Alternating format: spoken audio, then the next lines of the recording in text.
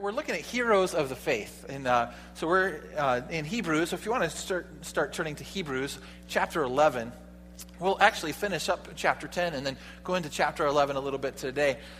Just to review what we talked about up to this point, for those who are just catching up with us here, we looked at the entire book of Hebrews, and we saw how faith in Christ is not only an important thing, but it is the thing. It is the essential part of the gospel.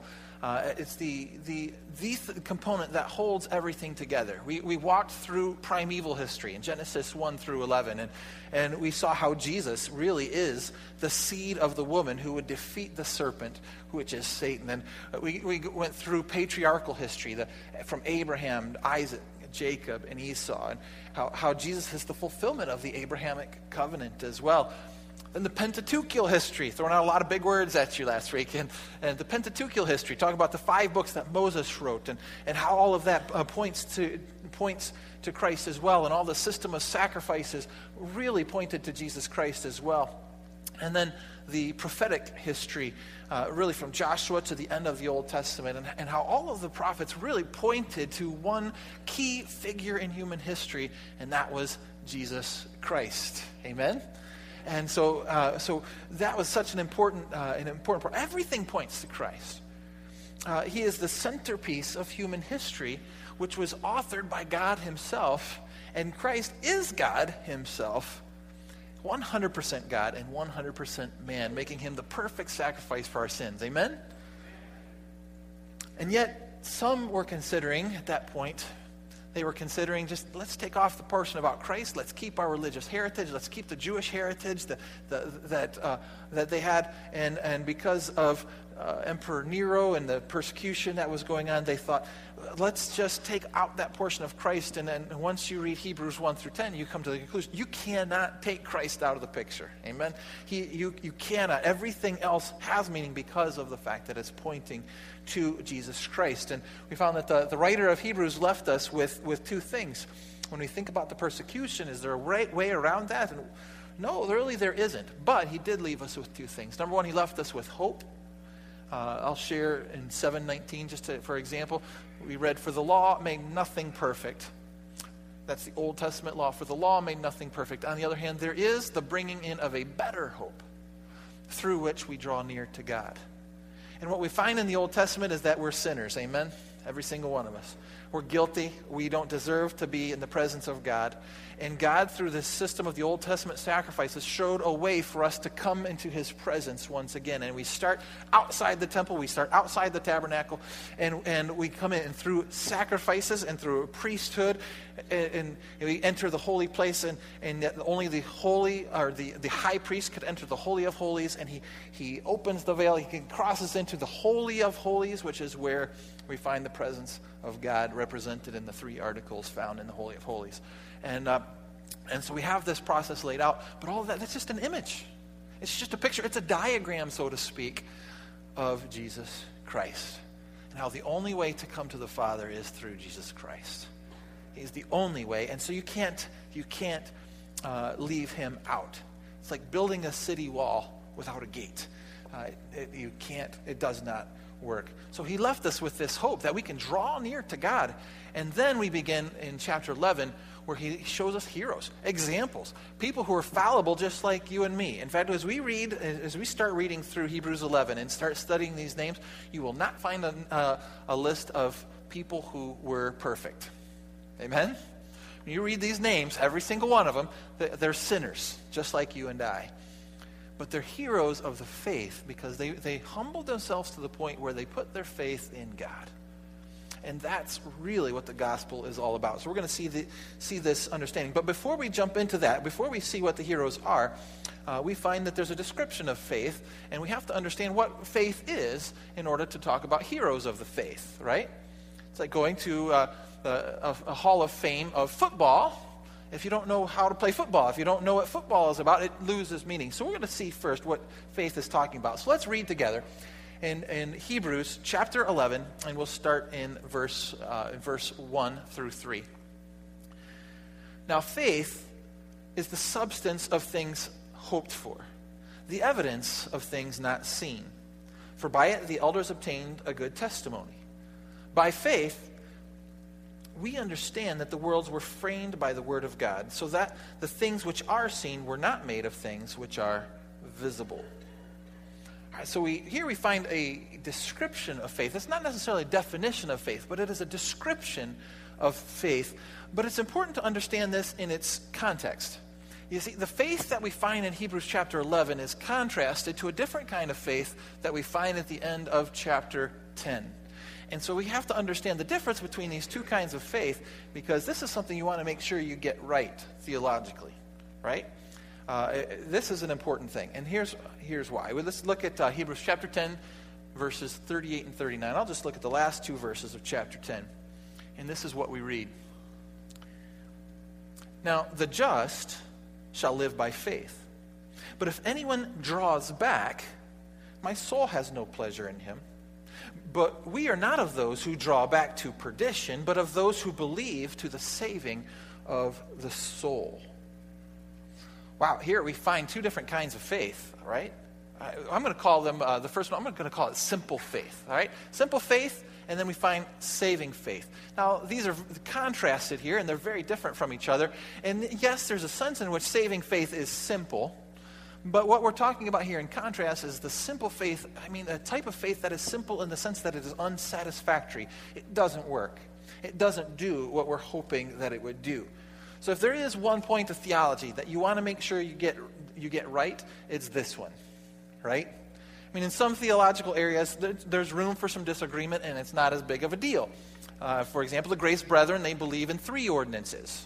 The Lord's Supper, like we do, and the communion. Baptism, just like we do. And the third one is foot washing, right? Now, I don't personally believe it's an ordinance, but if someone does believe that it's an ordinance, then what's the result? They unnecessarily have to wash someone's feet. That's not the end of the world, right? It's not that big of a deal. Now, some of you are saying, yes, it is. Have you seen my husband's feet? Okay. And unfortunately, we saw Alan Troop's feet today, didn't we? But no. But what we find is there are points of theology where there's some room for discussion, some room for disagreement, and the results aren't the major thing. But when it comes to faith and understanding what the definition of faith is, we better get this one right. Amen? Because this is the key to understanding salvation. And without understanding it, we could be in big, big trouble with God. And so, washing someone's feet, that's one thing, but you get this one wrong, and eternity is at stake. So what do we know then about simple faith? Let's make sure we understand the difference here between regular faith and simple faith. So let's look at the verse one more time. It says, now the just, that's the Old Testament word for those who are saved, right? We use it in the New Testament word. It's a New Testament word as well. For justified means we've been saved. We are just. The just shall live by faith. But if anyone draws back, my soul has no pleasure in him. See, there's a type of faith that draws back. It's a type of faith where you say, I'm going to put my trust in something, but yet I'm going to reserve a little bit of trust in myself here. You know what I'm talking about? The type of faith, I call it sometimes a foxhole prayer, where you're in the foxhole and you say, all right, Lord, get me out of this. I'll put my trust in you. And then the moment you're safe from flying bullets, then all of a sudden you go back to living your life the way that you lived before. You've seen people who have done that. But it's a type of faith that has hesitancy, always wanting to make sure that there's a backup plan or an escape route, right? For example, I think of... here's a picture. I don't know how well you can see it, but this is the Niagara Falls, and there's a man going across the Niagara Falls on a tightrope, right? On a tightrope. Crazy man. His name is Nick Wallenda. As he's crossing from the Canadian side to the American side, to the United States side of the Niagara Falls. And he was doing this. And so when people did this, you can imagine how this gathered a crowd together to see this happen, right? Here's a man who's got enough faith in his ability to do this.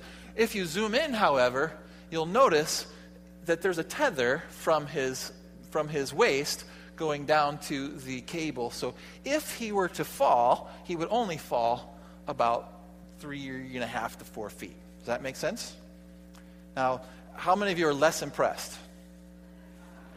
I mean, you can admit it, right? We're Americans, right? We're Americans. We don't praise people for their talent. We praise people for their foolishness, right? Their craziness. Why? Because in life, it just makes sense most of the time, right? Just makes sense to always have a backup plan. So his plan A was to walk from one side to the other side without falling. That's plan A.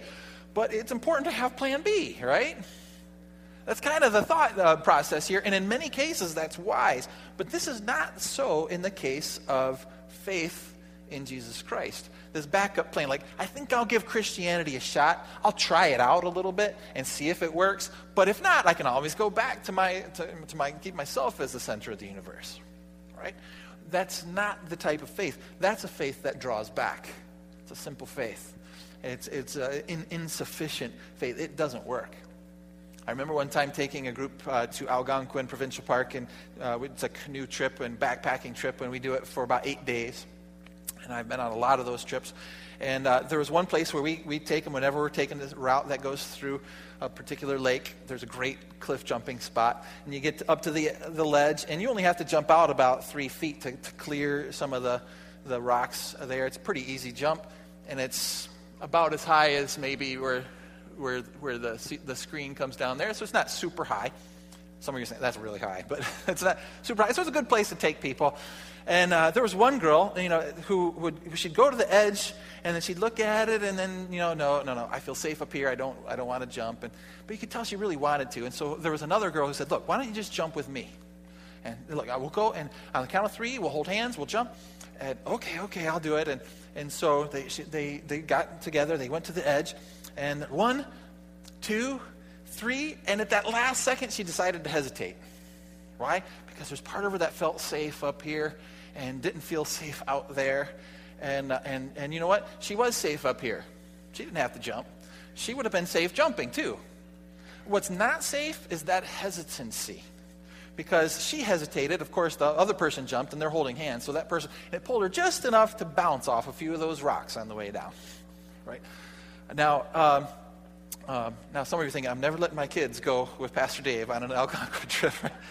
No, I wasn't in charge of that trip. Is that a good enough? No, but here's the deal.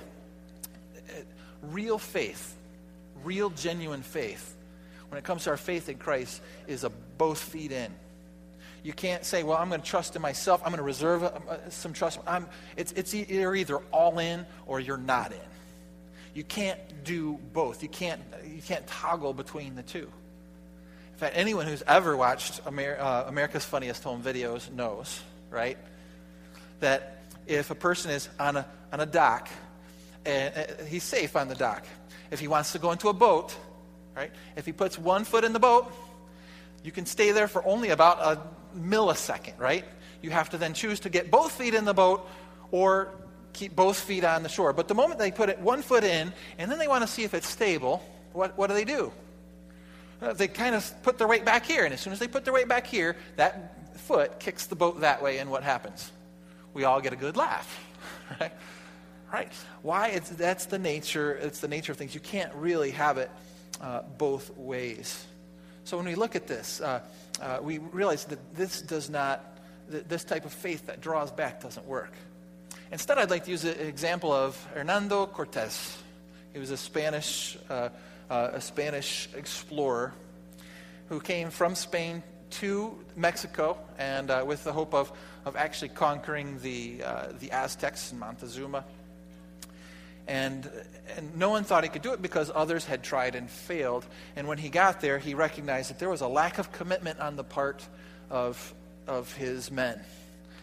There's no way we're going to make it. They have to be all in. Why? Because they've got this kind of faith that draws back. Now, whether you agree with what his mission was or not, that's not the point. What I do agree with is that the level of commitment that he required came in 3 words. Some of you know the story and know what those words are. You know what words he gave as a command to his men? Burn the ships. Burn the ships. What was he doing when he said that? He's basically saying, all right, men, there's no way out. There's no going back home. We're burning the ships, which means if you're going to survive, you're going to survive here. They did not like that command. No one liked even his high up officials. They did not like that command. But you know what? They burned the ships. All of a sudden, they're committed, and they succeeded in their task. When it comes to our faith in Jesus Christ, that's the type of faith we're talking about. We need to burn the ships. No more falling back on my own thinking. Isn't that what we find trust is in both Testaments? We can go all the way back to Proverbs 3, 5, and 6, and what do we read? Trust in the Lord with all your heart, and lean not on your own understanding. If you're going to trust in the Lord, that means you can no longer lean on your own understanding. I mean, trusting in both is kind of like saying, I'm going to trust the Lord on the boat, but I'm not letting this other foot leave the shore. Right? And what happens? That's worse. It's much, much worse. This is the type of faith that we find. So we read then in Hebrews 38. What else do we know about simple faith? There's another description of it in verse 38. It says, now the just shall live by faith, but if anyone draws back, what? My soul has no pleasure in him. That kind of faith grieves the soul of God. He hates that. He hates the spineless kind of faith that I'm only going to trust in to a certain extent. That grieves the soul of God. But you might remember in Revelation when he's writing to the 7 churches. Remember those? One of the churches was Laodicea.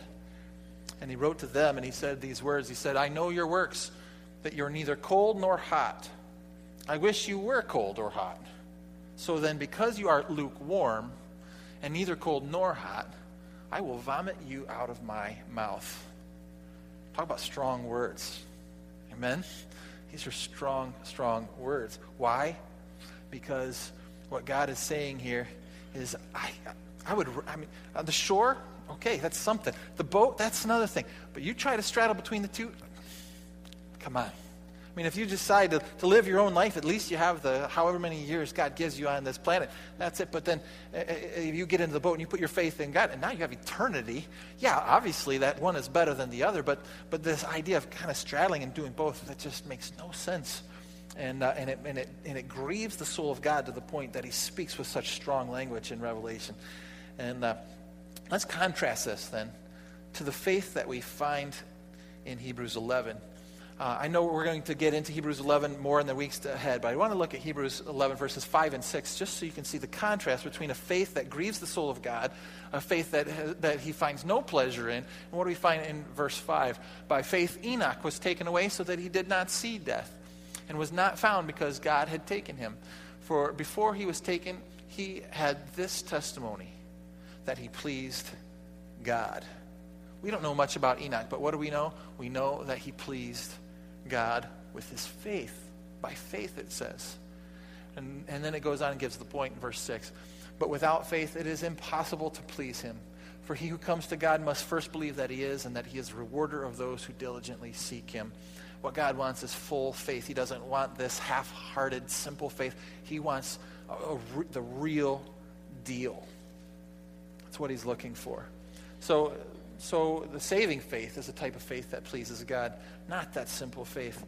And then we look at the results. Let's look back at Hebrews 10, verse 39. This is what we read.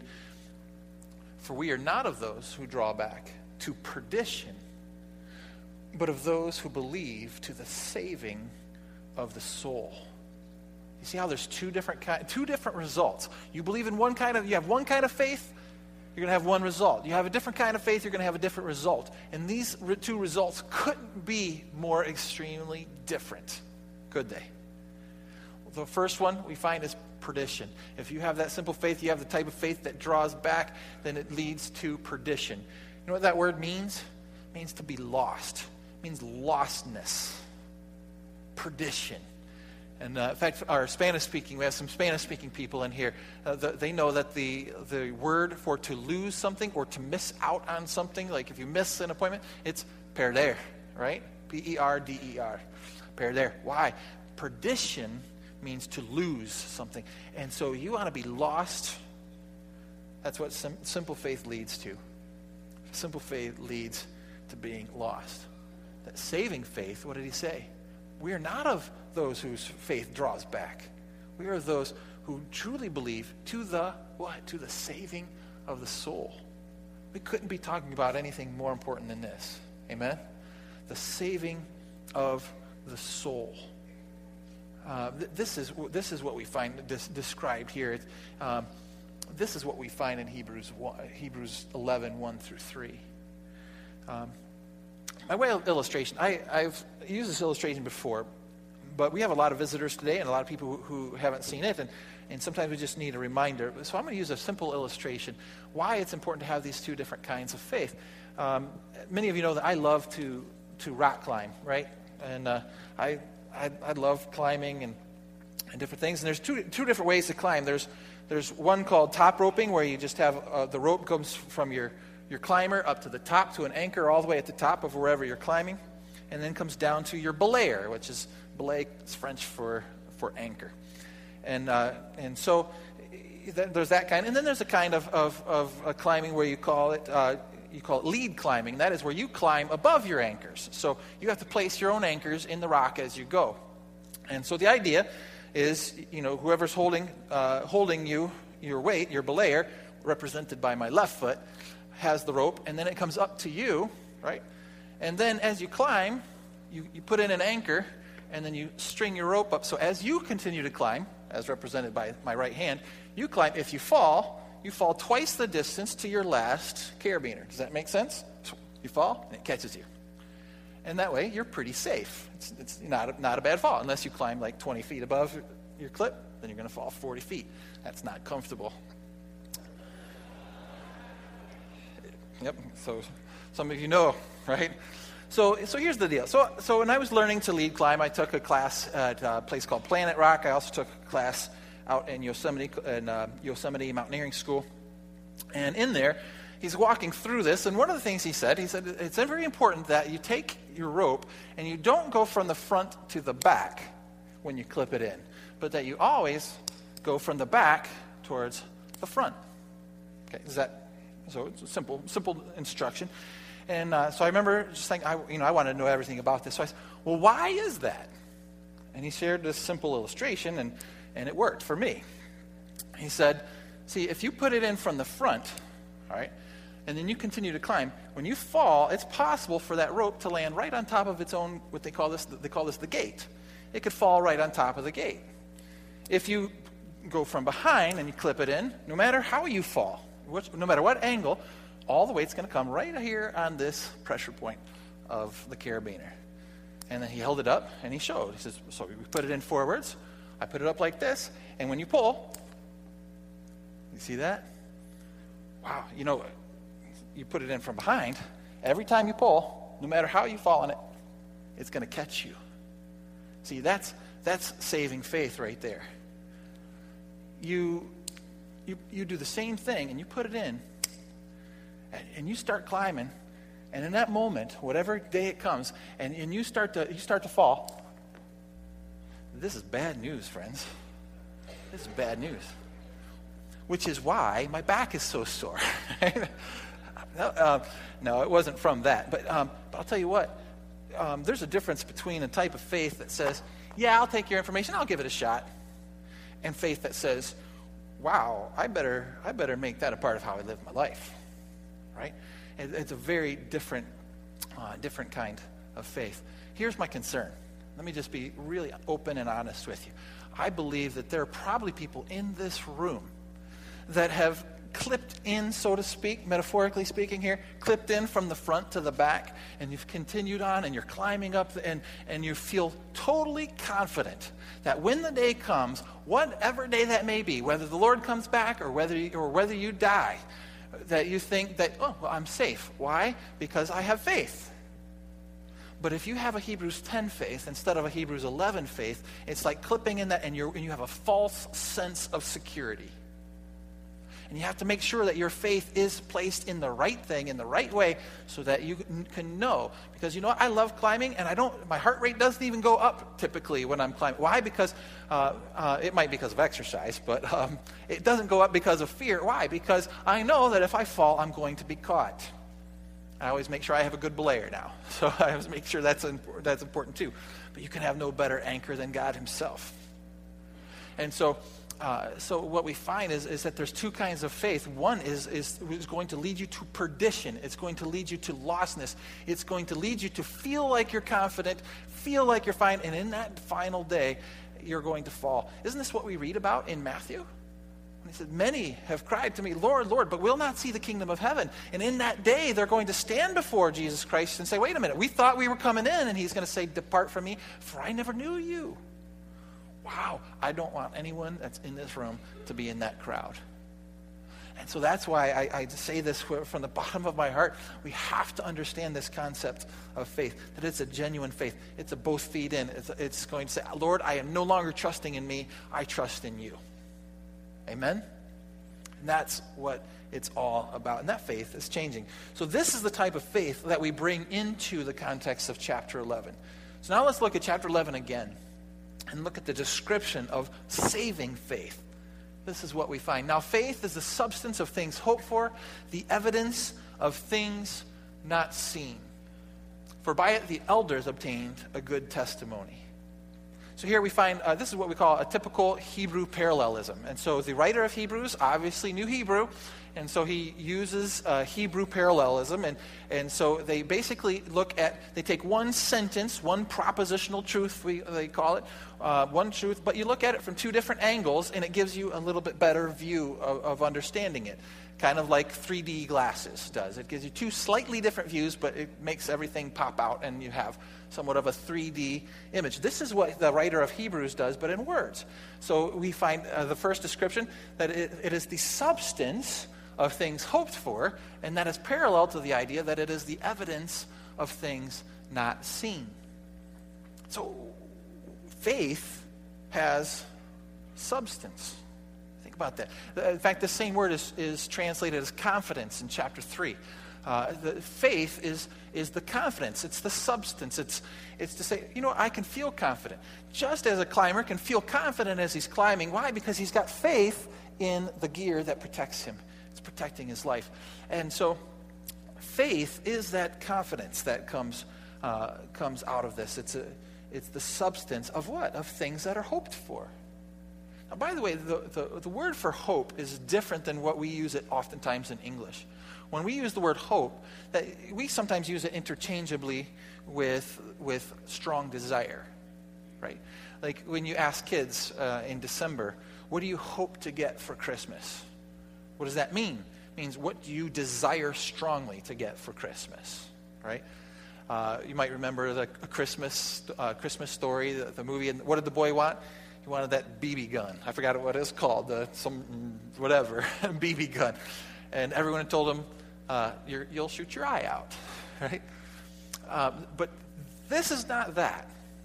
Hope, what we find in the word hope, is the idea that it's a trust in something that is trustworthy. It's the hope, for example, that when I'm climbing, if I fall, I have hope that my gear will hold up. It's not a hope that says, well, I hope it holds up. No, I know it will, because if not, I shouldn't be climbing. Amen? And so faith is the substance of things that are hoped for. It's believing in the promises of what God has said to us. And then it goes on and gives a second description. It says, it is the evidence of things not seen. By the way, the word evidence is not the same as proof. See, proof is conclusive evidence, right? But evidence it means anything that makes something evident or apparent. It is the evidence of things not seen. And so the fact that it's not seen is what makes it faith too, right? Because you're not trusting in what you see. Have you ever heard the saying, seeing is believing? That's not necessarily true. In fact, how many of you, if you were betting people, and I know you're not, right? But if you were betting people, would bet that the sun will rise tomorrow? Well, none of you? No, of course you would, right? Right, the sun will rise tomorrow. But you don't have any proof of that. You can't see it happen because it's a future thing. But there's evidence. It's evident. Why? Because we have seen it over and over and over again. And that's really what we find, that there's this delicate balance when it comes to faith. On one hand, what we find is it's not blind faith. It's not blind faith, which is the idea that we hope that God will do what we want him to do. In fact, it's how everyone seems to misinterpret Philippians 4:13. I can do all things through Christ who strengthens me. You've heard people use that and seen people use that to think, well, that means if I want to win the national basketball championship, whatever the Stanley Cup is called in basketball, and I forgot what it's called. Yeah, but hockey is the divine sport. We all know, right? But whatever it is, I'm going to win that. And I've always thought, well, what if there's a Christian on the other team and he hopes just as much as you? I mean, it just doesn't make any sense. That's not what the verse is talking about. It's not this blind faith that God is going to do what you want him to do, or just belief that everything's going to turn out great. There's some memes I found online on faith. I just looked up memes on faith, and this was one of the top row. It said, sometimes the best thing you can do is not think, not wonder, not imagine, not obsess, just breathe and have faith that everything will work out for the best. This idea, if I have faith is that everything's going to work out in my favor, when maybe the things they should have done was think and wonder and imagine. Maybe they should have done some of those things. Or here's another one. When we hear someone say no, it just means it's not time yet. Each and every no is a test of our faith. Stay strong and hold on a little bit longer. And there might be some truth to some of these in certain circumstances, but each and every no, sometimes no just means no. Sometimes no means God is saying, don't go that way, right? But instead, if we look at everything like we have our desires, what we want, and anything that gets in the way of that is just that's just a test of my faith. No. Our faith is not a blind faith in what we want. It's not that. It's a faith in the faithfulness of God. See, there is substance. There is evidence. But it comes from God. It comes from the very character of God. And so we trust in a faithful God who has always kept his promises. Amen? In fact, read Deuteronomy 7:9 and verse 9. We read, therefore know that the Lord your God, he is God, the faithful God, who keeps covenant and mercy for 1,000 generations with those who love him and keep his commandments. God never fails. He's always faithful. Whether it's not just in your lifetime, it could be for thousands of generations, God will always remain faithful. We think the sun is faithful, which is why all of us would bet that it'll show up tomorrow. You know what? God is even more faithful than the sun. There could be a day where the sun doesn't show up. God will still be there. He's faithful. And so on one hand, it's not a blind faith. It's not a faith that God will do what we want him to do. But it is that we don't a situation where we don't have proof either. Otherwise, it's not walking in faith; it's walking in knowledge. And oftentimes we have to walk in faith because there are times where God's going to tell us to do things and we just don't get it. Let's be honest, folks. And there are times where God tells us to do things and we don't get it, or we think and we say, "Really, this happened?" I mean, we read about crossing the Red Sea. What? But we believe it by faith, and then later scientists go back and find out that the entire Egyptian army is at the bottom of the Red Sea, right? They catch up, but sometimes we don't get it at the beginning. But our evidence is the faithfulness of God. That's the evidence that we have. I love the way A.W. Tozer put it. Great theologian. He wrote this. He wrote, "True faith rests upon the character." Whoa! I just thought I was going to slip off of something. I thought I was at the edge there. True faith rests upon the character of God and asks no further proof than the moral perfections of the one who cannot lie. It is enough that God has said it. Have you ever had someone in your life that you just trusted them with your life? Because they were so faithful, they were always so honest, and you say, I trust this person with my life. Right? Now, multiply that times infinity, and you have an understanding of what the faithfulness of God is like. Right? The faithfulness of God. We don't have proof, but it's not a blind faith, and we find that balance. And we have an example right in the very next verse, in verse 3. It says, by faith we understand that the worlds were framed by the word of God, so that the things which are seen were not made of things which are visible. Was anyone here present at the creation of the universe? I know we have some older folks here. Okay. Anyone here present? No, not a single one. I see one hand. All right. Yep, and so we'll have a confession time afterwards. Of course not, right? Of course not. I mean, we weren't there. But how many of us believe that God formed the universe? Yeah, of course. Why? We take that by faith. Is there evidence? Yes. Is there proof? No. But is there evidence? Yes. There's evidence of that. And so what we find is that faith is the key to understanding. We take it by faith. Here's the conclusion, basically. It comes down to this. Faith is not believing that God will do what we want him to do. It's knowing that God will do what he's promised to do. And at first, it might seem like, oh man, that's a downer, Pastor Dave, because I liked it when faith was believing that what I want to happen will happen. But what we find is that what we want to happen is not always best. Reminds me of a story of a small child who saw his first wasp and said to his dad, "Dad, I want one of those." And the dad said, "No." Why? Because the dad knew more than the child. He knew what having that wasp would do to him. Do you think that God, being around since eternity past, think that he knows a little bit more than you or me? Yeah, I'd say so. So we need to trust in him, saying, you know what, it's not as good of a thing to say that whatever I want will happen. That's not faith, but it's a faith in God. And you know what, that's a type of faith that will never draw back. And I've seen it where people stand up, even in situations where their faith is called on the line, and if they continue in their faith, they'll be put to death for it, and people will do it. Why? Because our faith is in someone greater.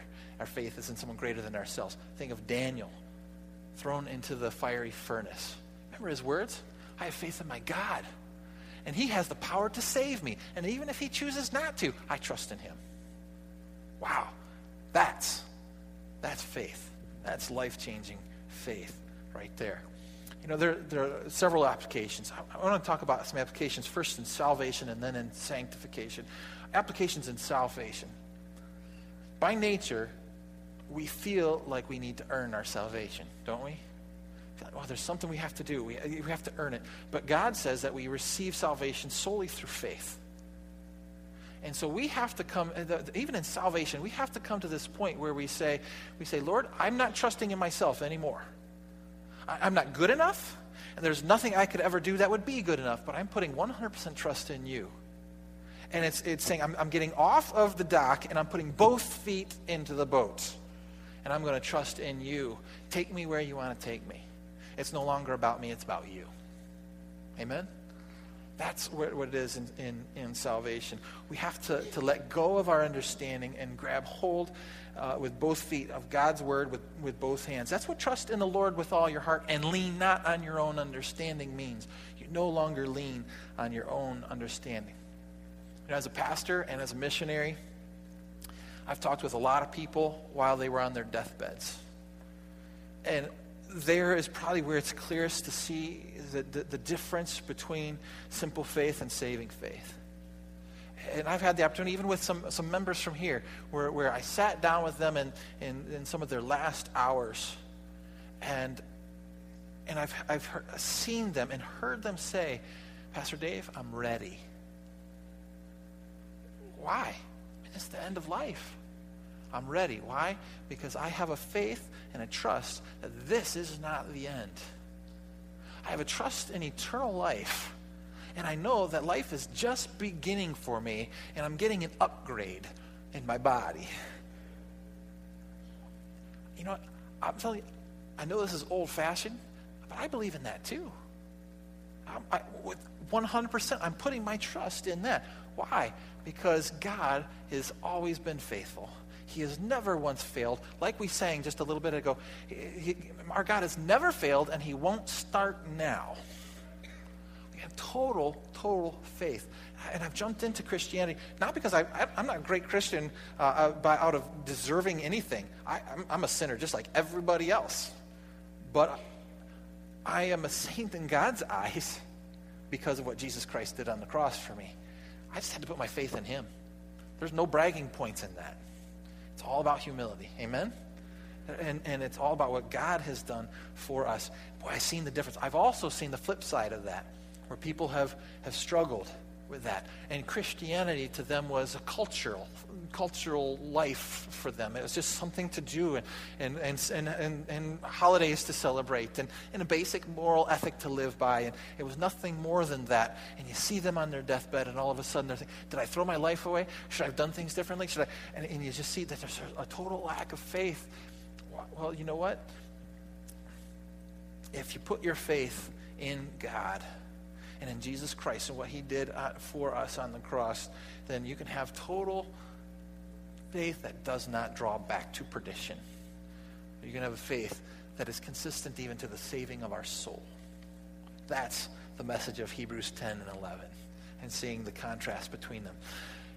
That's our application in salvation. But you know what? The same faith that saves us will continue in our lives. Doesn't it say the just shall live by faith? So we can live by faith as well. So in the process of sanctification, which is the process where we become more and more like Jesus Christ, we start to become more like him, we find that there are times in life where we will be tempted to lean back to our own understanding. It's like the person who puts one foot in the boat, realizes it's a little shaky, and they lean onto their own understanding. Don't we sometimes do that in life?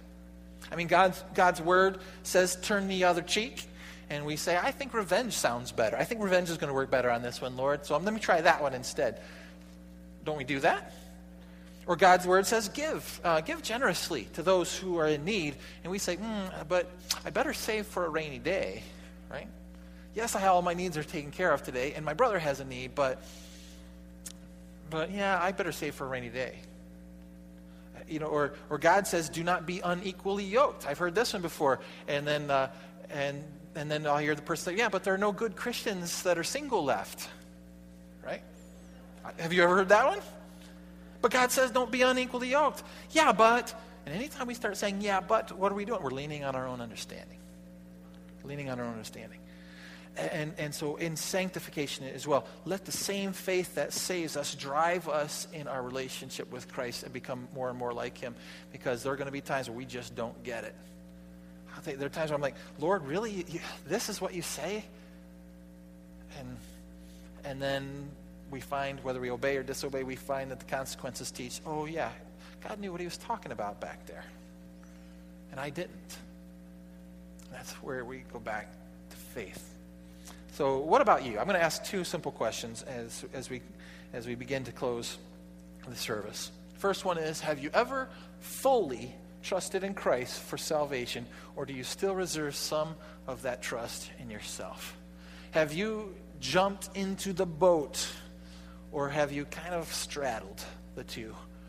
Have you ever come to that point where you said, Lord, this has nothing to do with me. It has everything to do with Jesus Christ. I place my faith in what Jesus Christ did for me on the cross. Today is the day, and I'm going to give you an opportunity in a moment. If that is you, and you would like to make that decision today, don't walk out of here today without knowing for sure that you have placed your faith in Jesus Christ. If you do, I'm telling you, and I have to leave you with this warning. I hate to say it, but it's like climbing up that rope or climbing up the wall with your rope hooked in wrong. And that day may come when, God forbid it may even happen today, but that day may come where you have to trust in something, and you'll find your trust was in something wrong. And you don't want that to happen to you. And so today, if you have any doubts, today is the day to set those right. In just a moment, we'll have a time you can come forward, or you can go to the back. We're going to sing a song, and you can go to the back, and we have some men and women with a lanyard that says, ask me. Ask them. They can show you from God's word in just a matter of a few moments, show you from God's word how you can place your faith in Jesus Christ. Second question, this is more for those who know for sure that number one is dealt with, but if you know for sure and your faith is already placed in God, then I want you to ask this question: have you ever fully trusted in Christ in your day-to-day choices? Or do you reserve some of that trust in yourself?